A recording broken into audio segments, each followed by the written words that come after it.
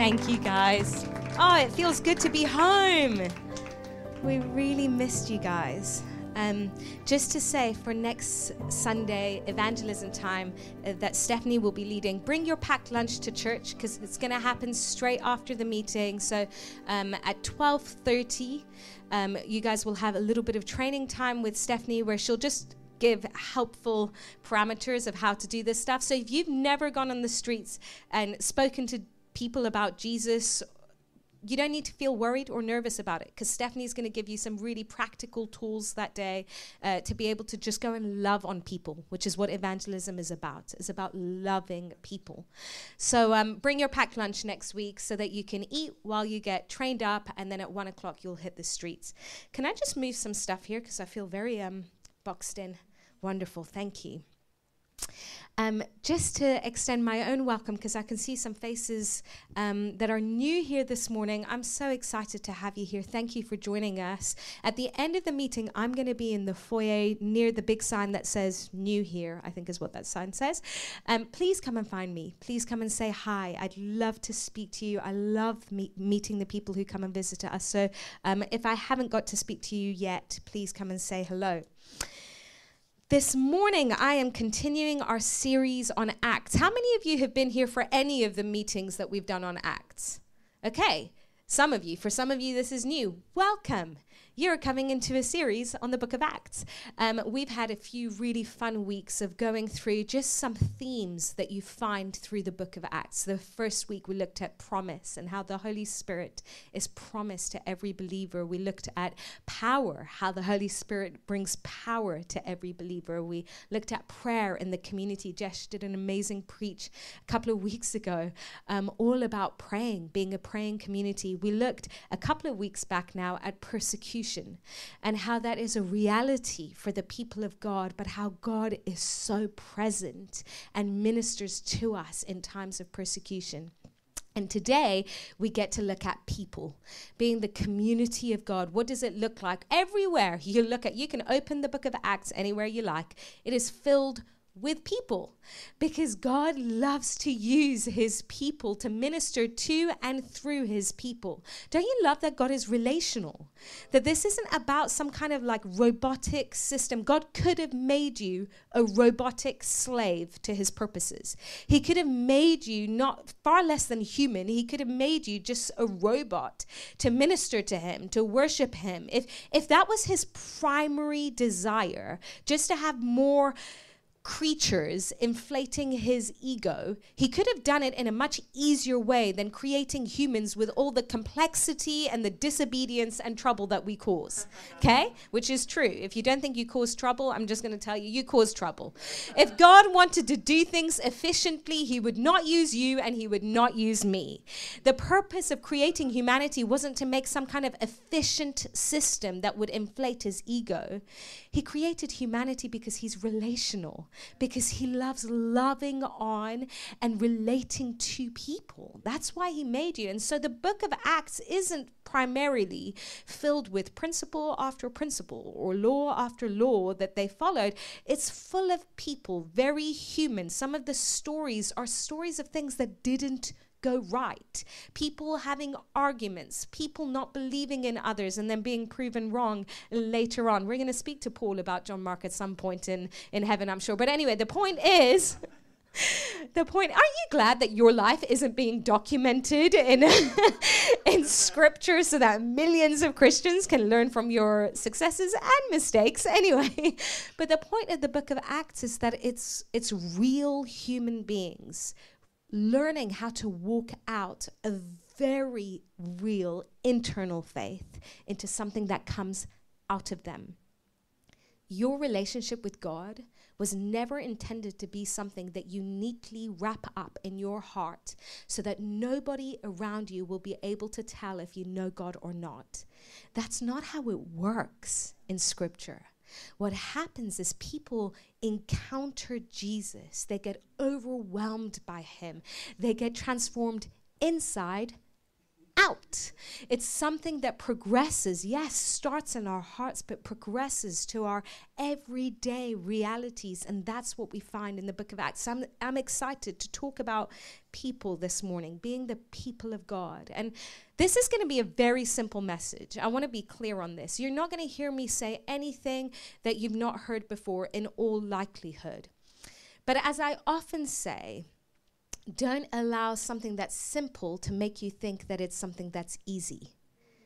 Simplicity doesn't mean it's easy. In fact, I believe if we really lay hold of what we're going to talk about today, and we really digest it through the week, each one of us will walk away provoked and challenged, because this is something for all of us to grow in.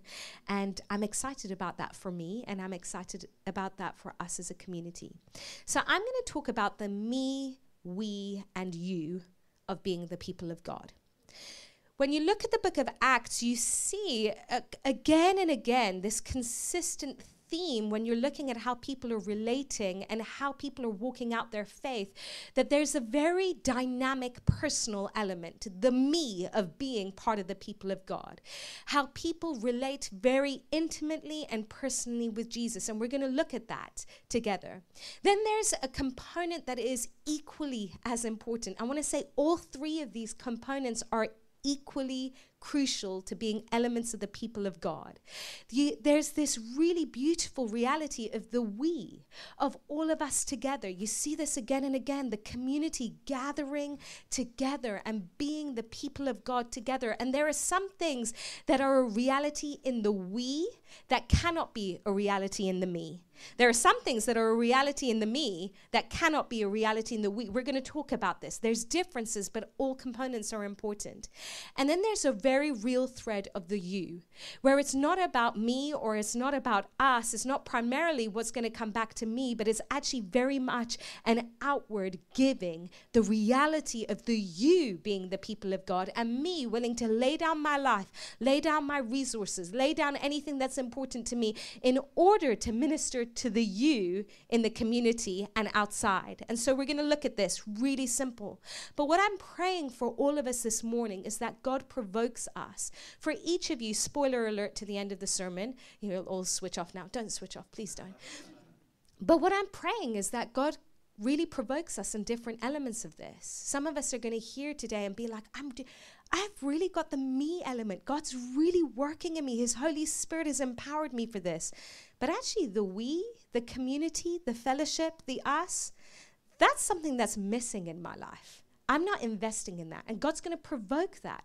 Some of you, you're great at community, great at being with one another, great at the you. But when I talk about the me, you'll see that you've lost intimacy with Jesus and have tried to replace that with an extra element of community. The problem is all three are essential ingredients. You cannot miss one and still come up with the same result. I remember years ago, I was in cooking class at school, which is hilarious because I know, exactly, rude. Julian said, really? Which is rude. True and fair and justified, but rude. Anyway, I was in cooking class at school, which was something that we were forced to do, and I was not very good at, as the story is going to show you. We were baking a cake, and every week they would kind of give us the recipe, and you'd go home and get all the ingredients together and then come and the teacher would teach us how to cook this stuff. It was kind of fun. It was easier than other classes. Anyway, you would think. So I had all my neatly packaged goods from home that I'd prepared, and the only thing you're meant to do is follow the step-by-step guide. So that's what I did, followed the step-by-step guide. We were making a beautiful cake, put the cake in the oven at school. Now we're all kind of hanging around, talking together, until I realized there's a Tupperware on my work surface that it remains unopened and is still full of the ingredient that was inside of it. And I'm like, did I miss a step? Yes, turns out I missed the butter step. All of the butter that was meant to be in the cake is now still in the how I could have missed an entire section and thought that my cake came out flat as a pancake, and my teacher was like, what did you do wrong? I was like, I'm missing a crucial element. And that's what many of us are doing with our walk with Jesus. We think as long as I add more flour, it doesn't matter that I don't have the butter. Try to do that with a cake recipe and see how good your cake turns out. As long as I add just a couple more eggs, no one needs to know that there's no sugar in this. No one's going to want to eat that thing. It's not going to be good. And that's what we're doing with our walk with Jesus. The Bible has laid out a very simple recipe of ingredients that he's saying to us, it's not for you to pick and choose which one of these you'd prefer and which one of these you'd rather double up on and which one of these you don't really like, so you're going to do away with. I don't really like people. I'm an introvert, so I'm going to do the me of the kingdom. The we and the you isn't really going to happen. I'm going to come late to church and I'm going to leave early. Why? Because I'm doing the me with Jesus. I'm tripling that ingredient, but the rest doesn't work. You have to have all of the elements to come into full maturity.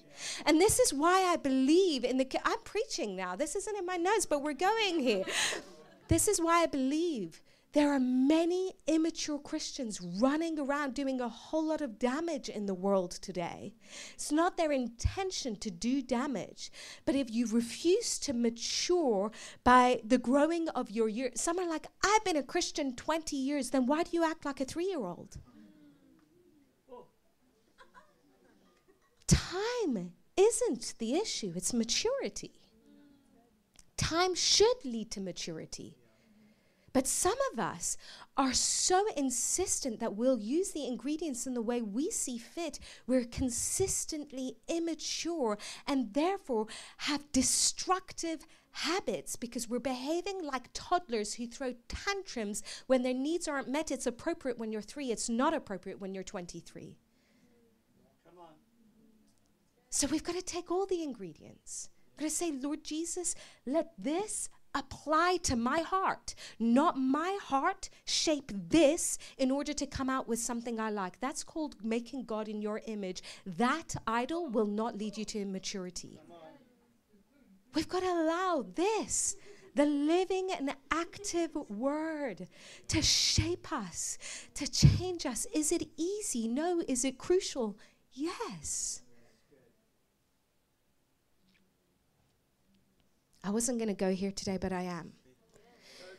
I want to say, I've been watching on social media Christians releasing posts that are full of immaturity, but they're couching it in wisdom and discernment. You and I live in a social media age. I get that. We've got to grow in wisdom of how to discern what we see. There are people on social media, followers of Jesus, who are saying things like, I just need to expose this person for what they've done because this is true Christian accountability. That is a lie. That shows their immaturity. No matter what sin has been committed by anybody, we have to follow the biblical pattern of how we deal with sin. The biblical pattern isn't find a platform anywhere. Obviously, they didn't have social media, but they did have platforms. The biblical pattern isn't find a platform, yell loudly to expose someone's sin because that's what true justice looks like. That's not what it looks like in the Bible. So when you see a post, when someone's saying the church needs to be better at exposing hurt, so I'm going to tell you what so-and-so did so that we can keep them accountable, turn it off. That's not godly maturity. What that person is doing is unbiblical. Whilst they say, discern this for yourself. Yeah, discern it. Switch it off. My discernment says, what you're doing is unbiblical. I don't need to hear any further. I want to say to you guys, how we engage on social media, how we engage in real life says much more about our maturity than the verses we can quote. How it translates, how many of these ingredients you've allowed to shape you rather than you picking the ones you like is going to determine your maturity in God. I'm provoked by this. I don't want to be someone who's forever sitting on church pews saying, well, I've been a Christian for 35 years now, so you got to listen to me. No, time doesn't determine whether I should be listened to. It's my growth in Jesus, my humility to learn from him, my willingness to lay down my desires and say, teach me again, Lord Jesus, what does it look like to be like you? Okay, This was all by way of introduction. Welcome. It's a good intro. The me. Okay, let's just read a couple of verses. This is going to be our springboard. Acts 2:42. And they, talking about the community of God, devoted themselves. They devoted themselves. We're going to talk about that in a second. They devoted themselves to the apostles' teaching and the fellowship, to the breaking of bread and the prayers. If you ever want to plant a church, that's a really good recipe to plant a church. Teaching, fellowship, breaking bread, prayers. Really good way. And awe came upon every soul. How they did community radically impacted the atmosphere, and we'll see later, radically brought souls home. It's a strong arm of evangelism, how we do community, how we do the me, we, and you. Okay. And awe came upon every soul. Many wonders and signs. It attracts the miraculous, how we do community, were being done through the apostles, and all who believed were together and had all things in common. They were selling their possessions and belongings and distributing the proceeds to all as they had need. And day by day, attending the temple together and breaking bread in their homes. Notice their Christianity looked like being in the temple and being in their homes. The we has more than a Sunday morning context. They were the temple, they were in their homes. Breaking bread in their homes, they received their food with glad and generous hearts, praising God and having favor with all the people. And the Lord added to their number, as they did the me, we, and you of community, the Lord added to their number day by day those who were being saved. There are so many treasures in here. I want to just pull out a couple of things, and then we'll focus specifically on those three words that I said before. But firstly, I want to say they devoted themselves. There's something that we are called to as people of the kingdom that isn't about my preferences, but is a willingness to pursue something that we see in Scripture. Some of these guys had jobs. Some of these guys were still in school. Some of these guys had things to do. Sometimes we read the Bible like all of these guys were on permanent vacation. They had all the time in the world. Of course, they all met together. They had nothing to do. I have lots of things to do, so I don't have to take this seriously. That is a lie. These guys had stuff to do. These guys were working folk. Look through Acts. You had people who were actually had occupations other than praise and worship. But they devoted themselves. Why? Because there's something of the kingdom in them that is drawing them to do things that you wouldn't otherwise do. They're ordering their lives. It's not that they all quit their jobs and had nothing to do. It's that they found ways to do the me, we, and you of community within their occupations, because they understood there is an ordering of my life that is now required as I've entered into the kingdom of God. And the reality is, if I don't order my life that way, I will never grow into maturity. Some of us have ordered our lives in a way that makes perfect sense to any non-Christian. We tack on a Sunday morning and we wonder why we're consistently stalling in faith. You're not ordering your life in accordance with how the Bible allows us to order our lives. It's not because God wants to fill your schedule so that you never have time to do anything. In fact, he gives us the wisdom to do lots of things as we order our lives his way. But it's because God knows you need more to your life than your work and your social things and a little bit of church in order to be the person you were made to be. You'll always grow a little bit slower than you're meant to unless we learn how to order them. They devoted themselves. It's a strong word. I'm not just saying this because I lead a church, so I'm like, make sure you guys come to church all the time. I'm saying this because I genuinely believe that there's something that God is wanting to shape in us that is incredibly countercultural. I don't want to build a church where you guys have no time to be with anybody outside of the church because we filled your schedule. That's why we're incredibly intentional, by the way, as the church, to only have a few meetings that are specifically organized for our community. We want to leave lots of space for people to connect intentionally with one another and with their friends outside of the church. We want to create that space.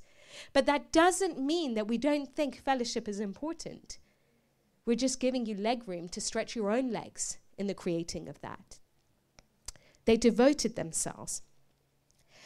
In the local, they devoted themselves to the apostles' teaching. I want to be careful about this because I'm having so many conversations with people who are celebrating the last season that had some strengths to it, but have specifically said to me, I loved COVID because I could pick and choose which preachers I would learn from, and that's been really fun. Now, we are in a season that is a gift that you can learn from preachers all over the world. I encourage you to do so. If you want some ideas, I can recommend some amazing preachers, people who walk with Jesus, who know him intimately, and who are great to learn from.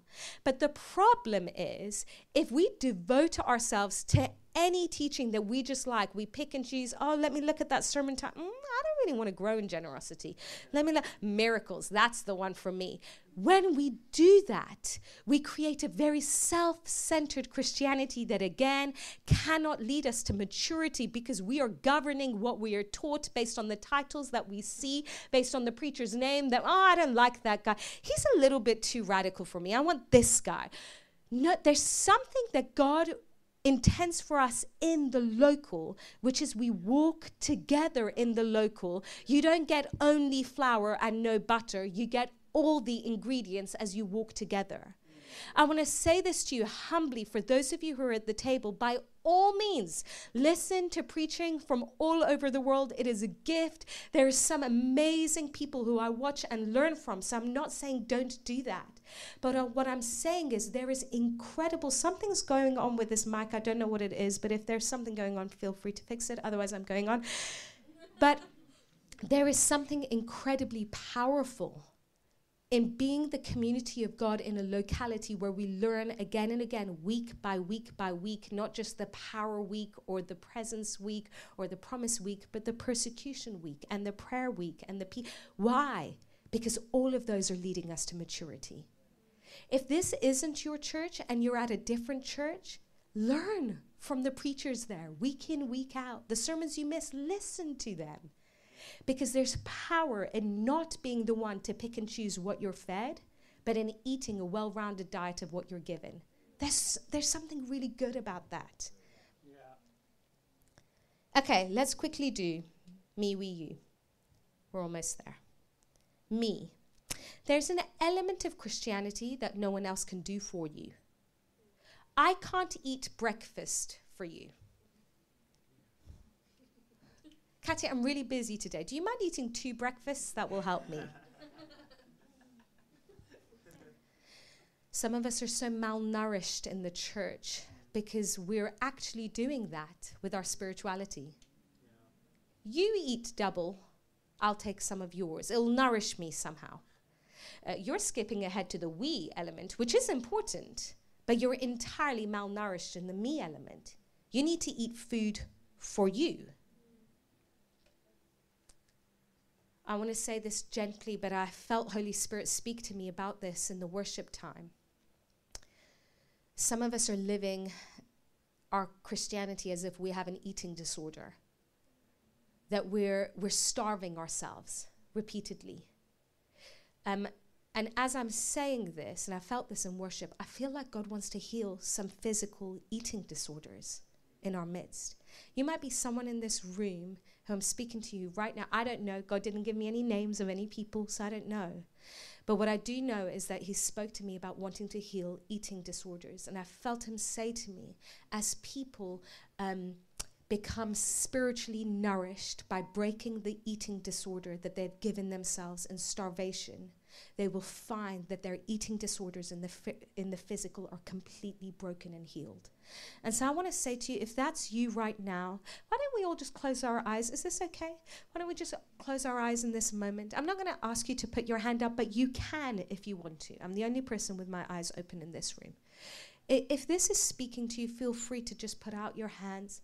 But in the name of Jesus, we break the power of eating disorders.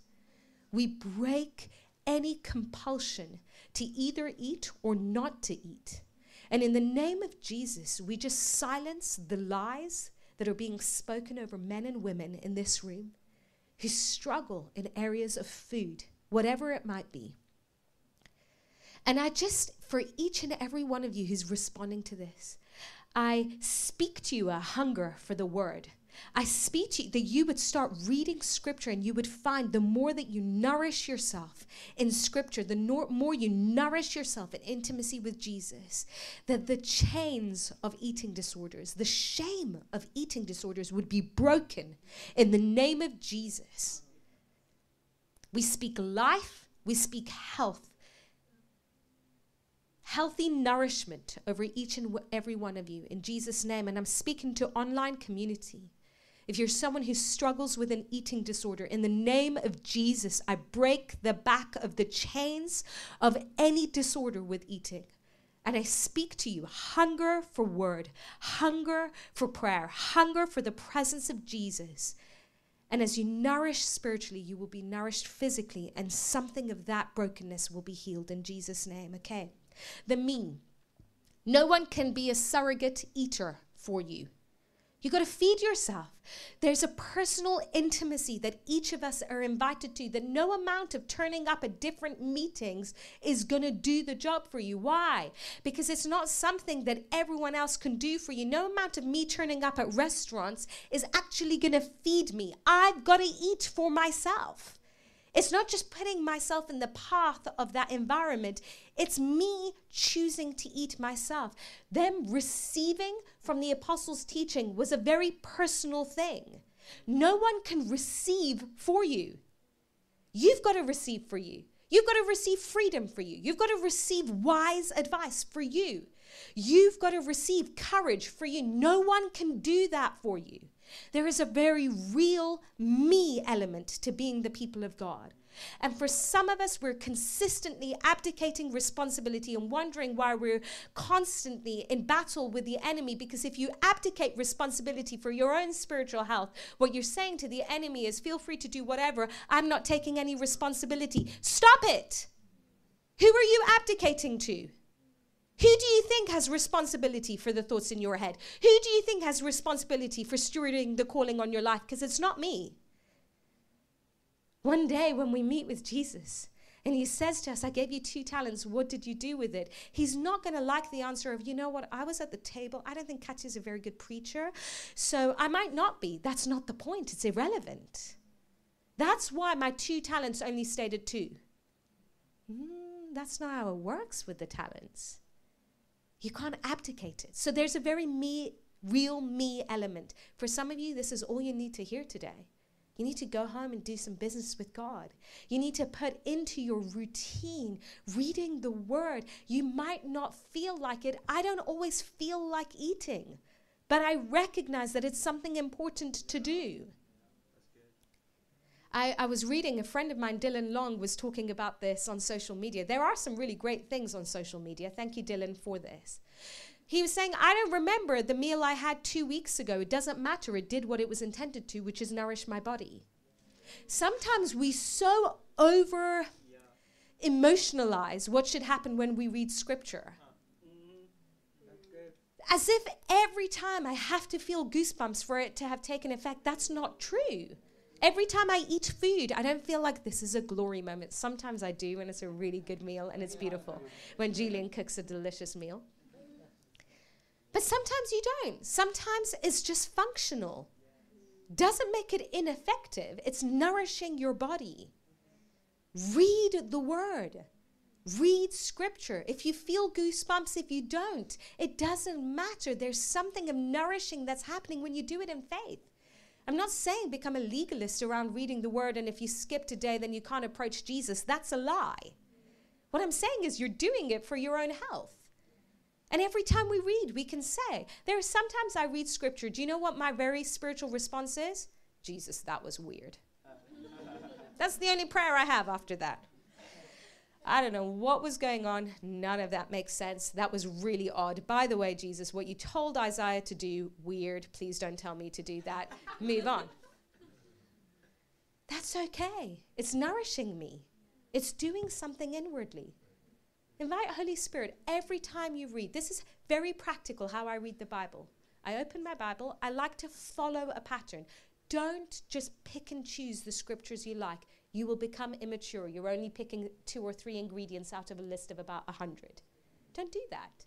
So it's good to follow a pattern, whether it is you read chronologically, whether you read through how it's written in the Bible, whether there's loads of different plans. If you want ideas, come and speak to me. But read through a plan so that you're not just picking and choosing what you like. But as we do that, I open my Bible to wherever I am in the plan. Right now I'm reading actually through the whole book of Proverbs because I feel it's a season to engage with wisdom. Every day I open it, just invite Holy Spirit before I pray. Why? Because I need Holy Spirit revelation to understand the words of Scripture. Some people only translate the Bible through their human wisdom. They will not be able to walk through the promises of the Bible through human wisdom. You need supernatural wisdom for that. So I invite Holy Spirit, please come and help me understand what I read. Please come and make it alive to me. Please come and let it shape my heart today. Then I start reading. And often what I like to do is read until something snags me. Something just catches me. Then I stop and I just meditate on that. Why did this catch me? What's on this for me today?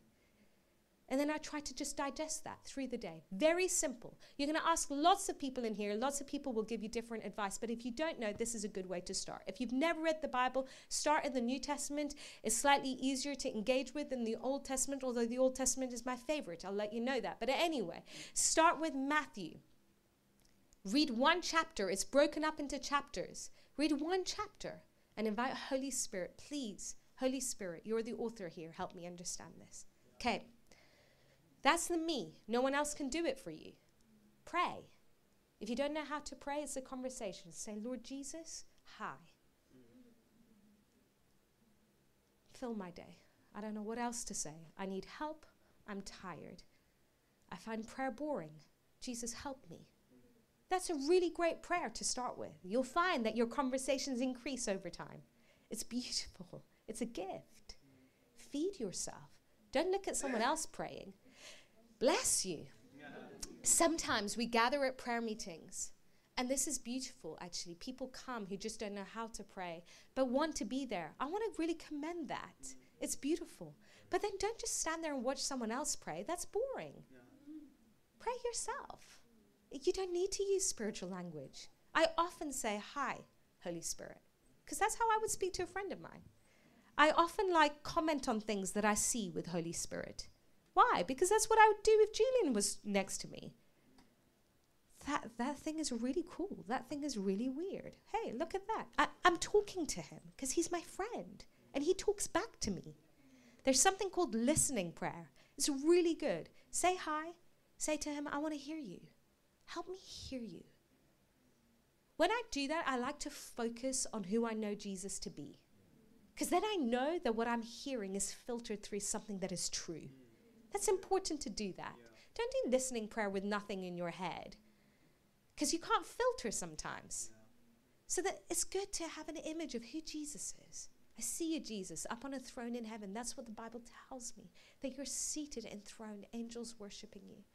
I want to hear you. Please speak to me. Listening prayer. And then be quiet for a little while. See what happens. Maybe nothing, maybe something. Okay, me. That's enough on me. We. They devote themselves to fellowship. Fellowship is something really godly to devote yourselves to.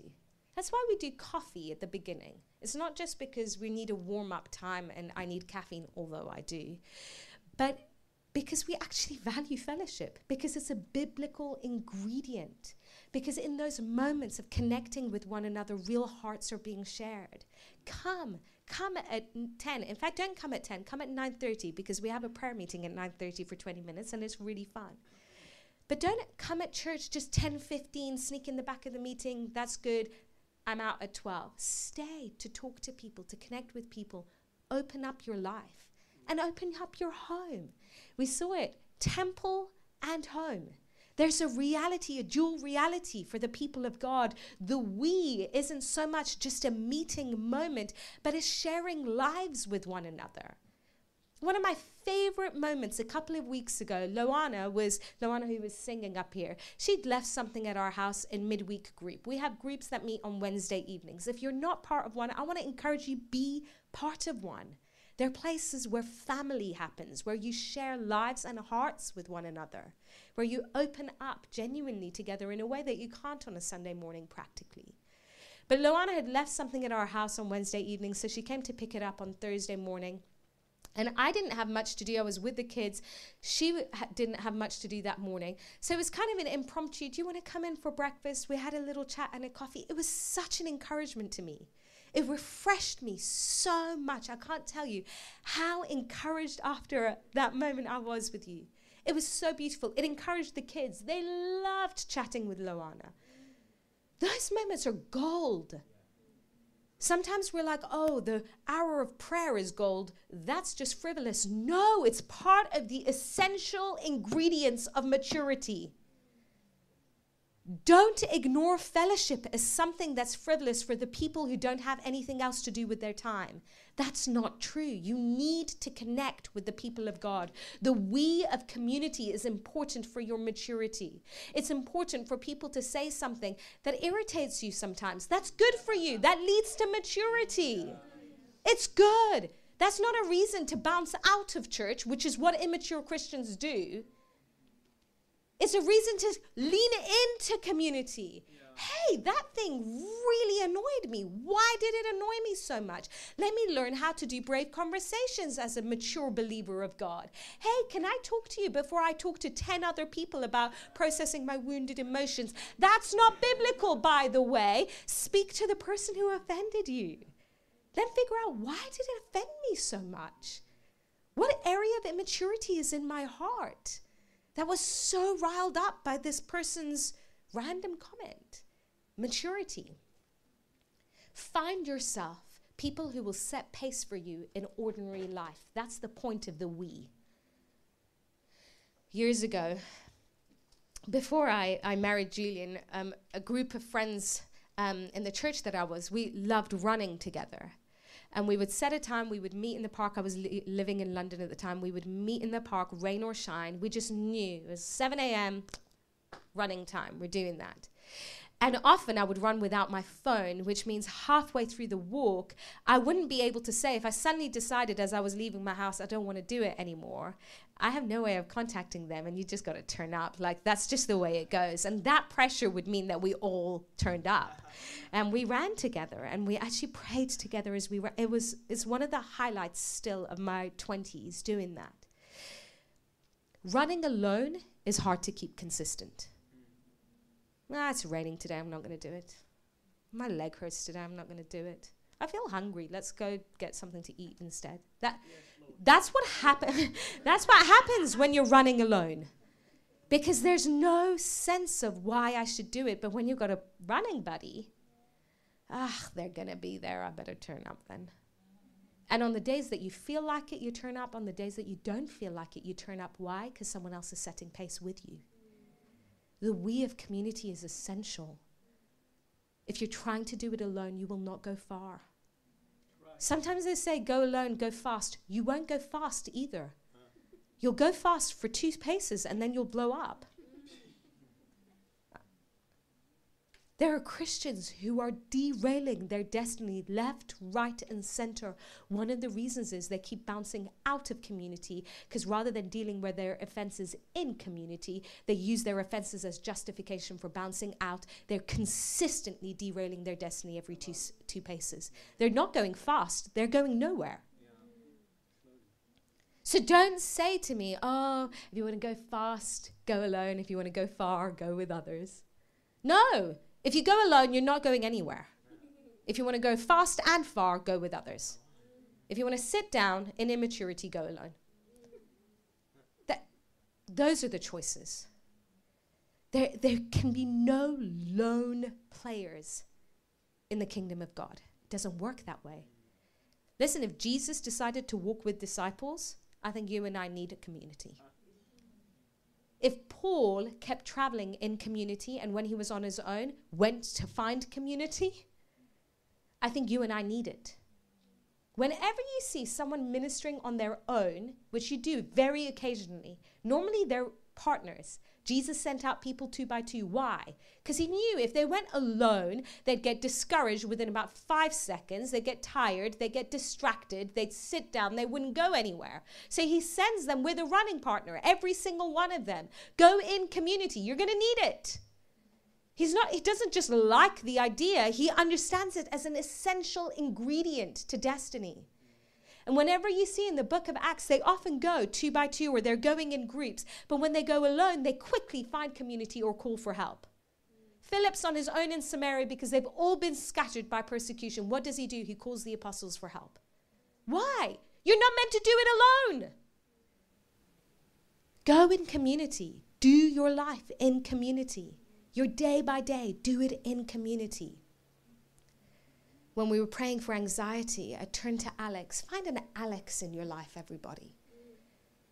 I turned to Alex and I said, I've been struggling with anxiety the last few weeks. Please pray for me.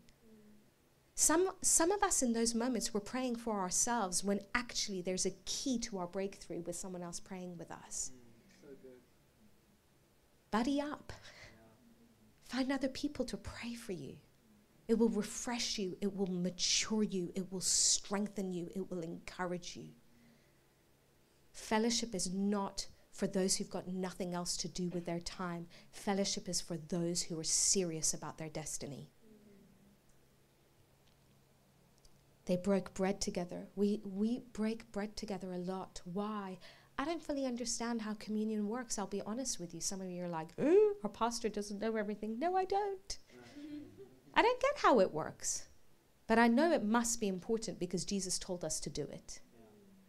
And so we're committed to breaking bread with one another as a sign of our unity, as a sign of our participating in Christ, not just imitating him, participating with him, and inviting the presence of God to do whatever he wants to do as we break bread together.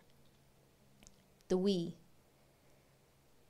And they sold their possessions and belongings. And this overlaps between the we and the you, because there is a group element, but the reality is there's a lot of you element that isn't personal gain, but is about others. I want to say this to you. This isn't selling your possessions, giving it all away. For some of you, that is what you're called to do. I don't want to totally water it down. For some of us, that's what God is going to call us to do.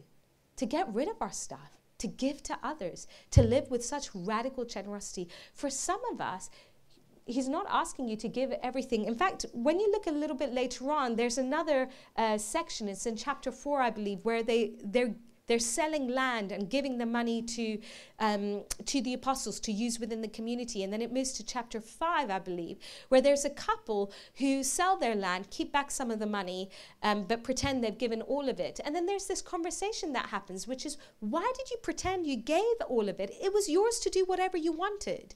There's no compulsion in this community. If you have something, you better sell it and give them. That's not how it works. Faith needs to be engaged. But sometimes when we talk about faith being engaged, all of us sit back and go, well, until the Holy Spirit really puts it on my heart, I'm not going to do anything about it. Julian really spoke about generosity, but I don't feel moved by the Spirit. Sometimes we need to look at principles in Scripture and go, whether I'm moved or not, I recognize this principle and I'm going to enter into it. Okay, so I want to encourage us. We're a generous community wanting to engage in faith. So I'm not suggesting you all run out, empty your bank accounts and come back with money, although you're welcome to do that if faith inspires that in you. Okay, we've done that in our lives where we've emptied everything we've got. It's gone, all of it gone. It's a sowing moment. It's beautiful, but you want to engage faith in those moments, right? But generosity is a principle whether you're moved by the Spirit or not. Ask Holy Spirit to move you, but be generous. They're constantly the you of the community. They're finding people with need and they're giving of their resources. Find people in need and give of your resources, both in this community and outside. They're giving in ministry to the you, to the others. There's everywhere in this book. There's consistent encounters with people who needed something and the people gave. Whether it was physical healing, whether it was preaching an encounter with Jesus, whether it was money. all are equally part of the you. Let's not be a community who only preach at the city and never extend our hand of generosity to the city. But also, let's not be a church that only ever extend a hand of generosity and are shy to mention the name of Jesus. Both are required. The me, the we, the you. What do you need to work on this week? I know there's lots I need to work on, but I want to mature in Christ. I want to run my race well. I want you to run your race well. And to do that, we need to allow this word to shape us. Don't pick and choose it. Let's stand together. We're going to land. I hope you guys are doing well. Holy Spirit, none of this can be done by our own strength. No lasting change came from someone trying harder. And so I invite you, Spirit of God, come and land on hearts with truth this morning. I pray, come and shape us. Allow this word to shape us. I want to say to you kindly and humbly, some of you are popping in and out of church like it's a restaurant that you like to eat at. Don't do that. There's a we element that God is speaking to you about this morning. What does it look like for you to actually belong in local community? That is a biblical ingredient. Don't abdicate it. Don't double up on another ingredient as if that's okay. It's not. It will slow down and hinder your maturity. If this isn't the community for you, find another community to give yourself to. To give of yourself, to pour out your resources of your time, your energy, and yes, indeed, your money, to bless that local community. I want to encourage that. If this is the place you feel you belong, ask Holy Spirit, what does it actually look like for me to walk with the people of the table? Some of you are so good at that. God bless you. But you're hoping that I eat enough for all 100 of us and then feed you on Sunday morning. Intimacy is a personal thing. I cannot give you intimacy with Jesus. That's your responsibility. Holy Spirit, come and transform us through your word. Come and mature us as a community. Come and give us discernment as people of God to filter what we watch. And if it's not biblical, to walk away, not allow ourselves to be fed by things that are immature in and of themselves. Holy Spirit, I pray for each of us that we would steward the talents that you've given us to see them multiplied. I ask you, Holy Spirit, that you would empower each and every one of us to run the race that is set before us in such a way that we will hear your well done, good and faithful servant. You have run well. Come and speak to us this week. The me, the we, the you of community. In Jesus' name I pray. Amen. I want to encourage you guys, come tonight. It is going to be powerful. We're going to meet with Jesus and we're going to love on him. I want to encourage you, come on Wednesday evening. We've not just put this as a random thing to fill your calendar. I believe Brian is going to minister to us powerfully. If you need healing in your body, come with faith. He is seeing so many miracles. We come with faith every time we approach God. This is a beautiful moment again to come with faith and say, Holy Spirit, please come and heal me. Come with faith. He's going to minister to us on Wednesday evening. But we'll come with faith to be equipped to do the work of ministry. That's the point of having gift ministries in, that we're equipped to do the very work that God has intended for us. And then come ready to hit the streets on Sunday with the love of Jesus. There's so much going on for us that can actually totally transform us and the city around us if we engage with it. So love you guys, excited for all that's ahead.